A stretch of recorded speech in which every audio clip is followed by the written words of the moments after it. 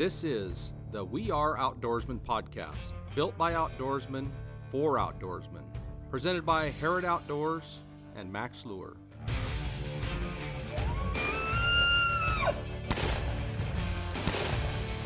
Top line. Top line just got this. Yes, there it is. That was my fish. There we go. So Hoochie does it again. Welcome back to another episode of the We Are Outdoorsmen podcast, presented by Harrod Outdoors and Max Lure. I'm Britton, your producer. Richie's here. Bobby's here. We're ready to rock. Got special coffee rolling. We got an awesome show. Special coffees rolling. Special coffee. Yeah, it's flowing. Yes, Flowing. it is. It's flowing. It is. We have an awesome show for you today. We have Tony Warren, a friend of both Max Lure and Harrod Outdoors. He is a competition barbecue judge. He also is starting his own nonprofit, Operation Catching Freedom. We're super excited to have him on the show, and we will get into that in a little bit. But we just got done packing our bags and are getting ready to head ice fishing. Nice. Yeah, baby. Finally gonna go do something. We're going to go head over to Curlew with Bobby and Robin Schindelar. We're going to go target some perch and some trout through the ice. And one thing we threw into our tackle boxes is a bunch of trolling attractors. We've had a lot of questions as the winter's gone on about, why are we using sling blades and why are we using flashlight trolls and pegging, smile blades on our lines and all sorts of stuff when we're vertical jigging through the ice. It's a great question, one that's a relatively new technique. Max Lure sells an actual pack that includes a sling blade and a lure on it. We're going to kind of get into why we're doing that and how it kind of developed up in the BC area and kind of is working its way down here. Yeah, Bobby and I kind of learned a little bit about this because we did, honestly, ice fishing's new to us. It is. As a group. We haven't done a lot of ice fishing in the past. It's not something that we grew up with. Our buddy Danny Coyne and Mark Roseboom up in BC do a lot of it because a lot of their water's hard water a lot of the year. And so, they've been fishing through the ice and are very experienced. And we went up and started working with them. And one of the things that Danny started doing was using a sling blade as an attractor. And we'll get into that. I mean, I think the principles sound, whether you're trolling or you're fishing stationary, the whole point is to bring fish to where you are. Yep. And that's kind of what the concept was. And Bobby has a good story that he was pretty amazed, I think. It absolutely amazed me. That new Garmin unit had come out, and Mark had one of the first ones up there in BC. And we're sitting out on this lake. We've got no fish under us right at the moment. And he pulls up the unit and he turns the head on it, sticks it back down in the ice, and now he's looking parallel underneath the ice. Right. So he's looking out. It's only supposed to go out to it says 120 feet or something like that. We're looking out at like 300 feet. You can see it was unbelievable. We spot a big school of kokanee. And so as soon as we spot this school of kokanee, we all start jigging a lot. We're talking large strokes, 4 or 5 foot strokes, down in the water.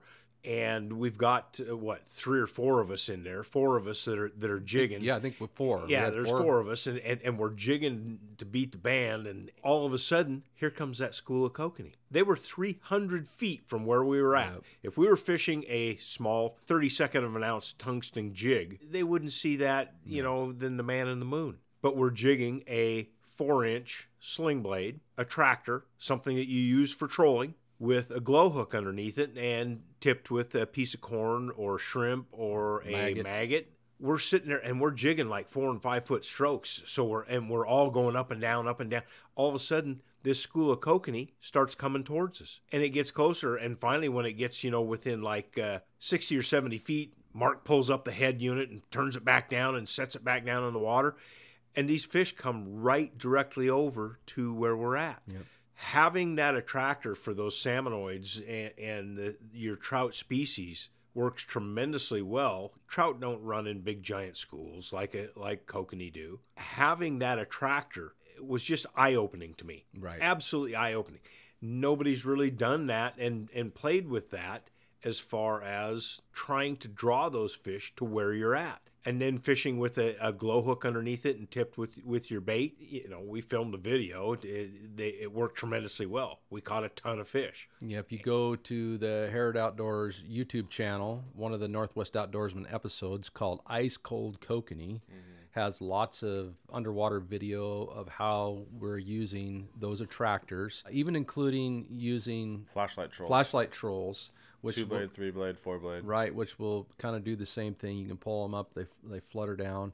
One of the things we do with the sling blades is we put a little bend on them so that when you pull them up, obviously they wobble, but when they go down, they also wobble. So you're just really getting, the light that's coming through the ice reflecting off those attractors, and it can be seen a long ways in very clear water. Absolutely. And it works really well. And you were talking about utilizing the flashlights and stuff.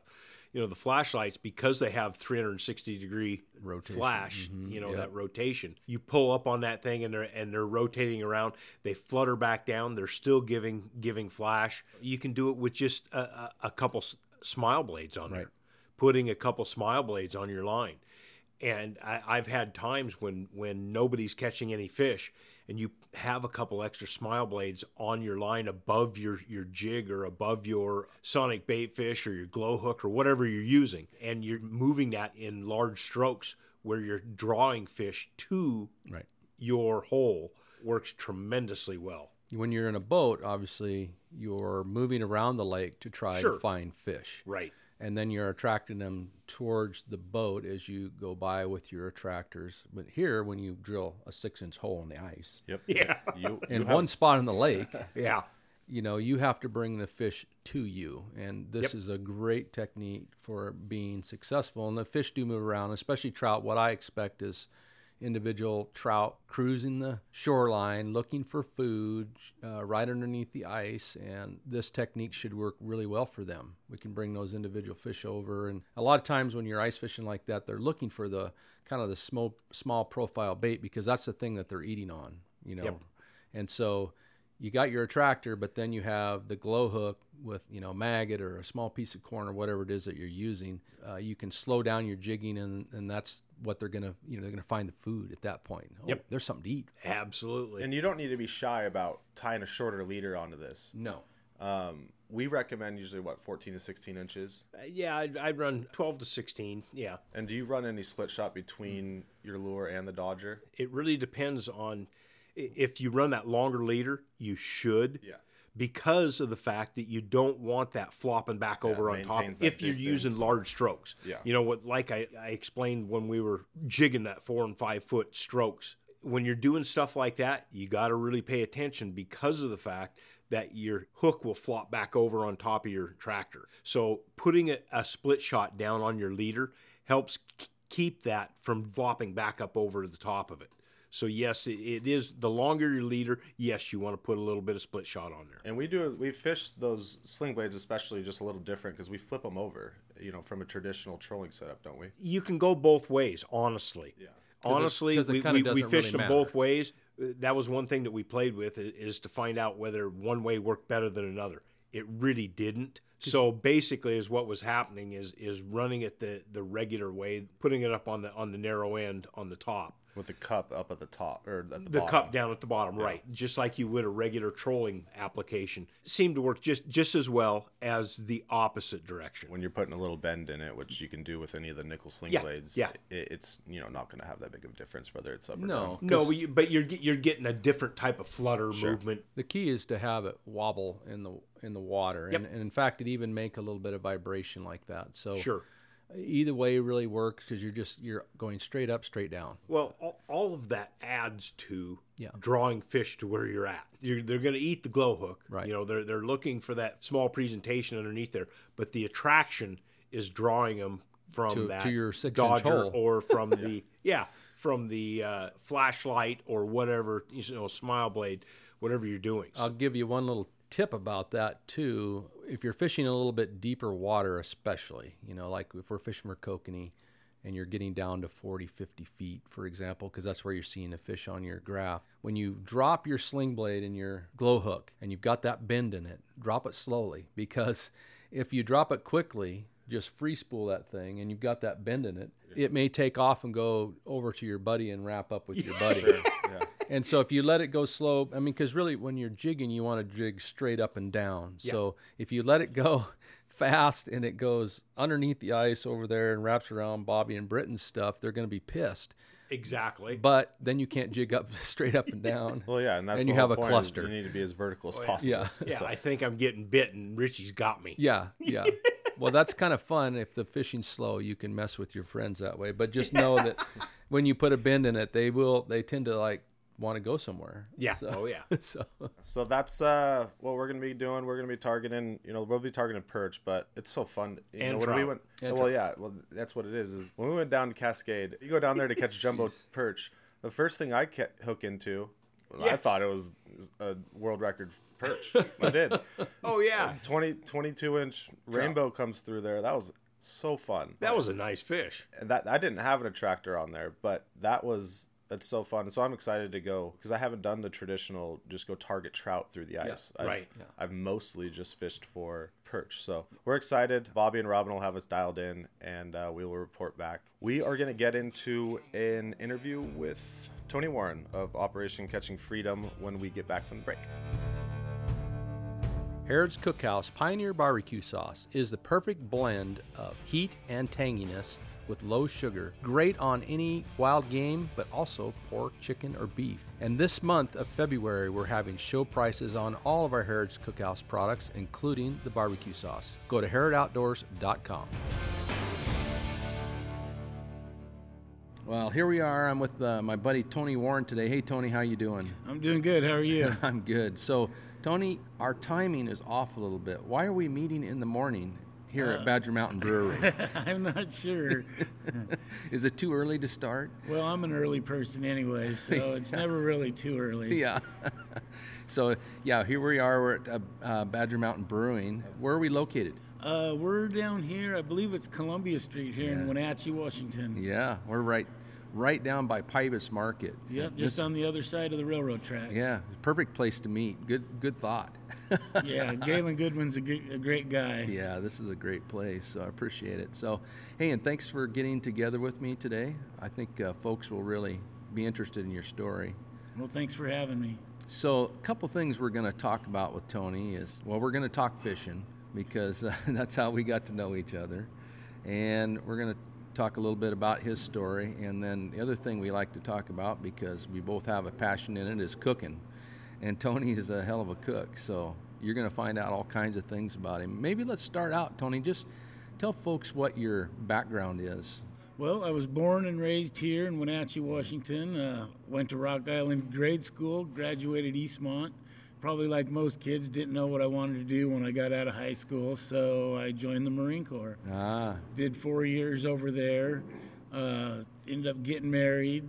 She didn't really like my job over there in the Marine Corps, so I ended up getting out and then became a mechanic for a little while and found out that the outdoors was more what I was looking for out of life. Yeah. So became a fishing guide for a little while. I started fishing bass tournaments and got into that, and of course kind of got burnt out on that. So then I got into salmon fishing and got into walleye fishing. So now I pretty much try to do it all if I can. Yeah, of course. He's just like the rest of us. He likes to do it all, whatever's in season.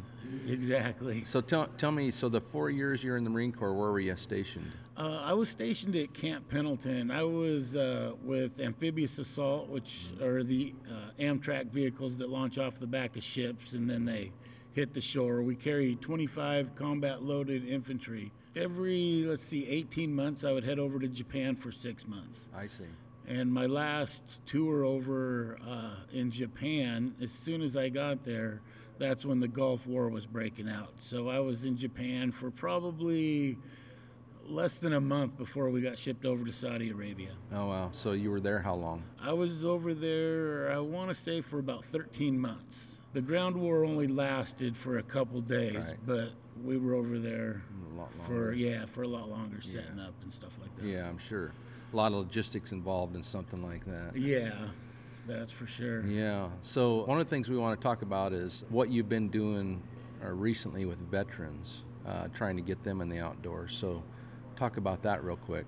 Yeah, like I said, the outdoors was one of my passions, especially when I got out of the Marine Corps. It really helped me deal with a lot of stuff because I was just like any other veteran, struggling with, just struggling with life in general, being a civilian. And fishing was just a way for me to escape reality a lot of times. So I think it was like in the winter, a lot of stuff I come up with seems to be around the winter time when I'm sitting at home watching TV. And in 2018, I was sitting there and I just had an idea about working with my local bass club and seeing if they wanted to do a weekend of getting veterans out fishing. Mm-hmm. And with a lot of bass fishermen, well, it all depended on if there wasn't a tournament going on. And after a while, I finally came up with the second weekend of May, contacted Murdon Resort. They've been terrific there, and they've allowed us to have our tournament there so far. This will be going on our fourth year, but COVID hit us in 2020, so we weren't able to have it then. We had it last year, and it turned out great. And just like I love barbecuing, we always had a barbecue to all of our events, so that's been a big plus too, to get the guys that like to fish to come out and fish and eat. And especially for the veterans, instead of just taking them out for a day of fishing and bye and had a good time, it's nice to have a barbecue where everyone can sit down and get to know each other and just to talk about their experience that they had for the day of fishing. Tony, I've talked about this before. In my career, I worked for the Forest Service, and I fought fire most of my career. And what I find is I know a lot of people in the Marine Corps. In fact, the Marine Corps have been helping the wildland fire agencies with some of the training, because the Marine Corps has some really great leadership values that cross right over into wildland. And so I know a lot of folks that are retired Marine Corps, and we've had a lot of talks over beers, In a way, we're the same. We go into dangerous places, we sleep in the dirt, and, the chance of being hurt or killed is always right there. And in my career, we lost lots of colleagues over the years, in my almost 30 years of doing that. And I also know a lot of people that struggle in a big way, coping with all of those kinds of things. And one thing I do know is that going fishing is a good way to just sort of get it off your chest or put it in a place that's good. It is. It really is. You can do it by yourself, or you can do it with a buddy. It just depends on how you're feeling that day. And it's amazing how when you get out there that everything you were thinking about, even on the way up there, is just disappeared. And all you're doing is thinking about the next bite, or looking at the fish swimming around you that aren't biting, or or looking at the boat across from you that's catching all the fish, and you're over there struggling to get a bite. Yeah, exactly. And that's fine too. It's not about catching fish, really. At the end of the day, it was just about getting out there and learning. Every time I go out, I learn something new about fishing, and it's a pretty humbling sport, especially when you get into the tournament part of it. Yeah, exactly. You find that folks that are coming out and participating, like in that tournament and everything, that's they're looking for an outlet, correct? Yeah, my bass event really isn't a tournament. It's just getting a veteran out for a day of fishing and really showing them why a lot of us have 10 rods on the deck of our boat. Mm-hmm. They're like our tools. It's for each situation. Where when you're fishing, sometimes you'll run into a rock pile, you'll use different things. Sometimes you'll run into weed lines, you use different things. So that's really what it's about, is just learning, about bass fishing if you've never done it. And because it can be intimidating when you see all the boats and all the tackle and thinking, well, I don't know how to cast. I don't know how to, do this. And after at the end of the day, you'll realize, well, that was a lot of fun, and it wasn't as hard as it seems. And there comes some addiction with, getting the gear and everything. And so that might even give them a new lease on, oh, this is what I need to do, and focus on getting all the things they need to fish. Well, yeah, that's another thing. It's not a poor man's sport. It's not a poor man's sport. If you get too carried away with it. Yeah. But then it's not that expensive either, depending on where you take it. You and I met because you like to walleye fish. I do. I love walleye fishing. I seen you out on the water, and we talked a fair amount about walleye fishing and kibitz back and forth. And one thing I know you have done before is just set up a camp and fish for weeks and invite I'm assuming several of your veterans up to walleye fish too, right? Yeah, I do. That usually happens around the end of September. I'll go up to Steamboat State Park and stay until they kick me out, which generally it's been when they shut off the water because it's getting ready to freeze. Right. And I'll get on social media and post that I have an open seat. Right. And for a veteran to come up and fish. That's a beautiful place to take folks. It is. Banks Lake's a really nice place. Talk about relaxing and forget all the worries of the world. That's one of my favorite places. It is. The water's nice if you want to jump in. Yeah. There's tons of fish out there. They're not always biting, but they've got walleye, they've got bass, they've got whitefish, they've got trout. You never know what you're going to get, do you? No, you don't. Yeah, it's pretty awesome. So tell me about your latest venture here. You got something going on. You're going to start a nonprofit, aren't you? I am. I started Operation Catching Freedom, and that started a couple years ago just because this bass event started snowballing. Yeah. And I've the community's just been wonderful. I've got just so much support, and I really haven't had to, they've came actually looking for me to help support my organization, which is wonderful. We started Operation Salmon as well last year, and that turned out to be a great event, and everybody's excited to do it again. And this year I added Operation Walleye, so we'll be doing a walleye event September 25th, I believe, at Cooley Playland. So now we've got 3 events going on, and what I've been doing is working with other organizations like the Fallen Outdoors. Right. And the Tour of Duty, and I will give them boater seats. I'll keep maybe 5, and then I'll give them 5 spots for their organization to fill. And I've also added first responders. So I'm working with Brian Brett, and so we're going to include them in on our fishing trips now. So the way you do that a little bit, don't you ask for volunteers for captains? I do. With the bass, I just went to the Bass Club, so that was a little bit easier. Right. And now, being that we're going on our 4th year, I've got other tournament fishers from Spokane and Seattle joining in. So this year we've been at 15 boats and 15 veterans. This year we're moving up to 20 veterans and 20 boaters. That's pretty ambitious. Yeah, I don't want to get too much more than that, but if it does happen and it works out smoothly, I'm fine with that. I just don't want to. So if someone in the local area wanted to volunteer to help you out with some of these things, how would they go about getting a hold of you?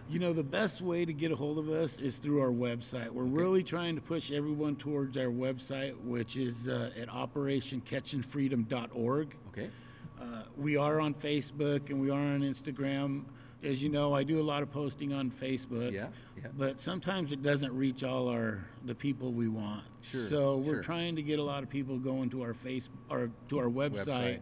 Where we'll have all the details of what's going on and how to enter. And then we started a forum there where I'm actually going to do the drawings on our website, and you can enter on our website versus Facebook. Oh, okay. We'll advertise on Facebook, but you can go to our website. Right, because not everybody likes social media. In fact, it may not be the best thing for them. That's one thing I've noticed, especially with the older veterans. Yeah, they don't need that. The younger veterans, you almost have to be on social media nowadays to get their attention. And it's worked great, So this is a two-way thing. So if you're a veteran and you'd like to be involved, go to the website. If you want to volunteer to help Tony out, go to the website and contact you. Correct? Correct. Yeah. Okay. We are working on getting our 501c3 now, so we should have it before this spring. It's quite a bit of paperwork involved in doing it. Now this is for Operation. This is for Operation Catching Freedom, so we will be a 501c3. So you have to have vice presidents, secretaries, and treasurers. And I've got a wonderful person coming aboard, Sabrina Turner over in Vancouver. She's worked with a lot of veterans, and she hit me up a couple months ago about coming and working for us, and she really wants to concentrate on female veterans. So we're going to add a female veteran outreach program to Operation Catching Freedom, where we'll do some fundraising and hold events, or she will hold events. The guys will stay out of it. Right. Where they'll do different things for the military women that have served, because they're going through a lot. They go through different stuff than we go through. Sure. And I'm just starting to hear about it as I'm getting more involved into veterans. So I'm looking forward to doing that. And she helps bring the lady veterans over for our bass event too. Yeah.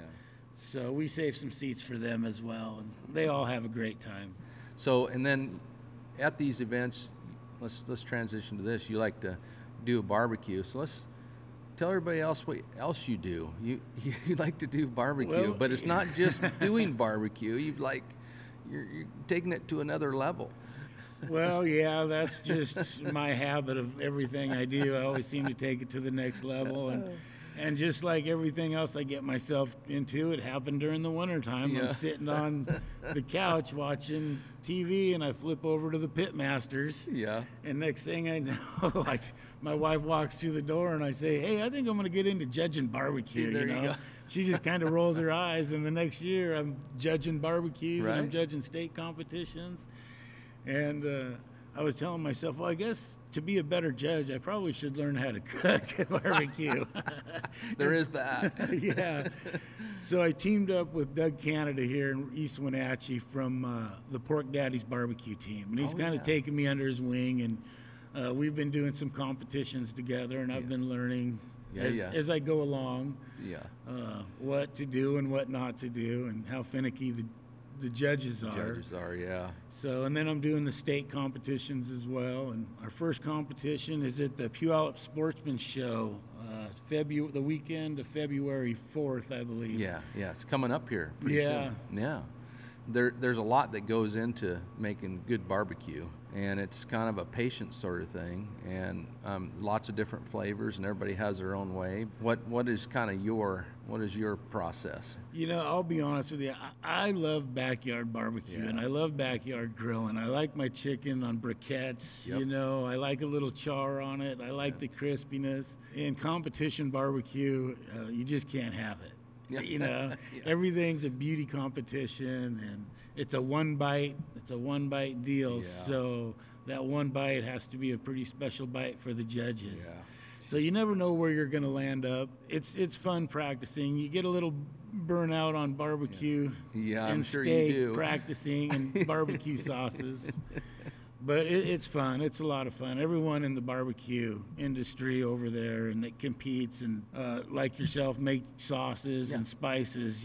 They're just great people to hang out with. They're always helping everyone out and showing different recipes. And That's what's fun, I think, and I'm kind of like you, obviously.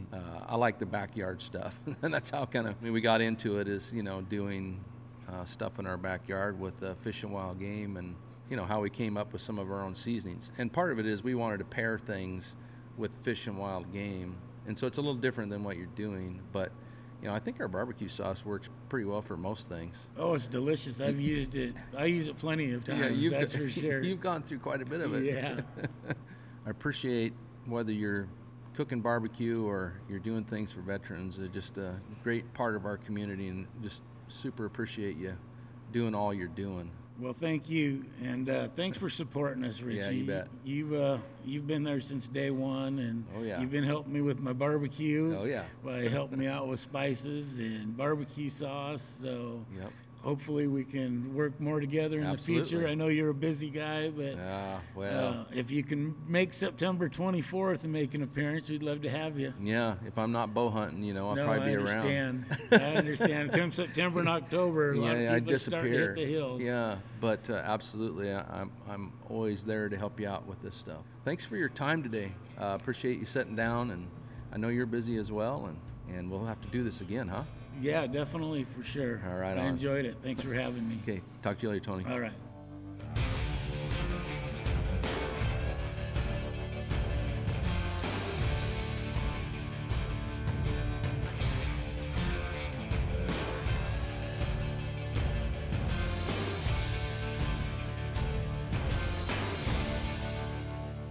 was a lot of fun speaking with Tony and hearing about what he's doing for veterans here in our local community and around the Northwest. He's a great guy, and hope to be doing some more things with him as we go into the future here. I want to go fishing with him. Yeah, absolutely. Tony and I have not met, and it's one of those things that we talk on the phone, right? The whole 9 yards. I got to get out and go fishing.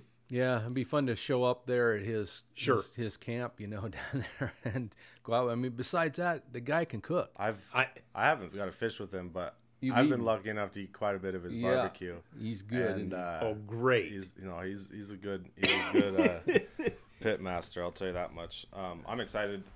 I'm hoping to get Max Lure and get involved with that walleye event he does up there. It's so cool that he's giving back to not only veterans but first responders, and Operation Catching Freedom nonprofit that he's starting is such a cool thing. Well, we need to be involved.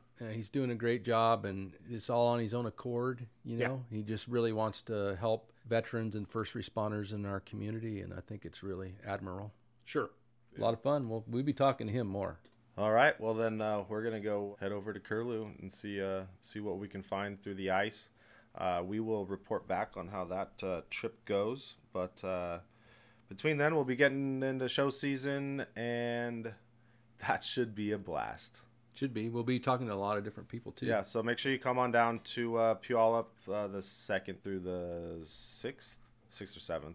7th, I believe. And then 2 weeks following that, we'll be down in Portland. The Richie will be in Redmond and Spokane for the Bighorn show. But if we don't see you there, we'll see you next week.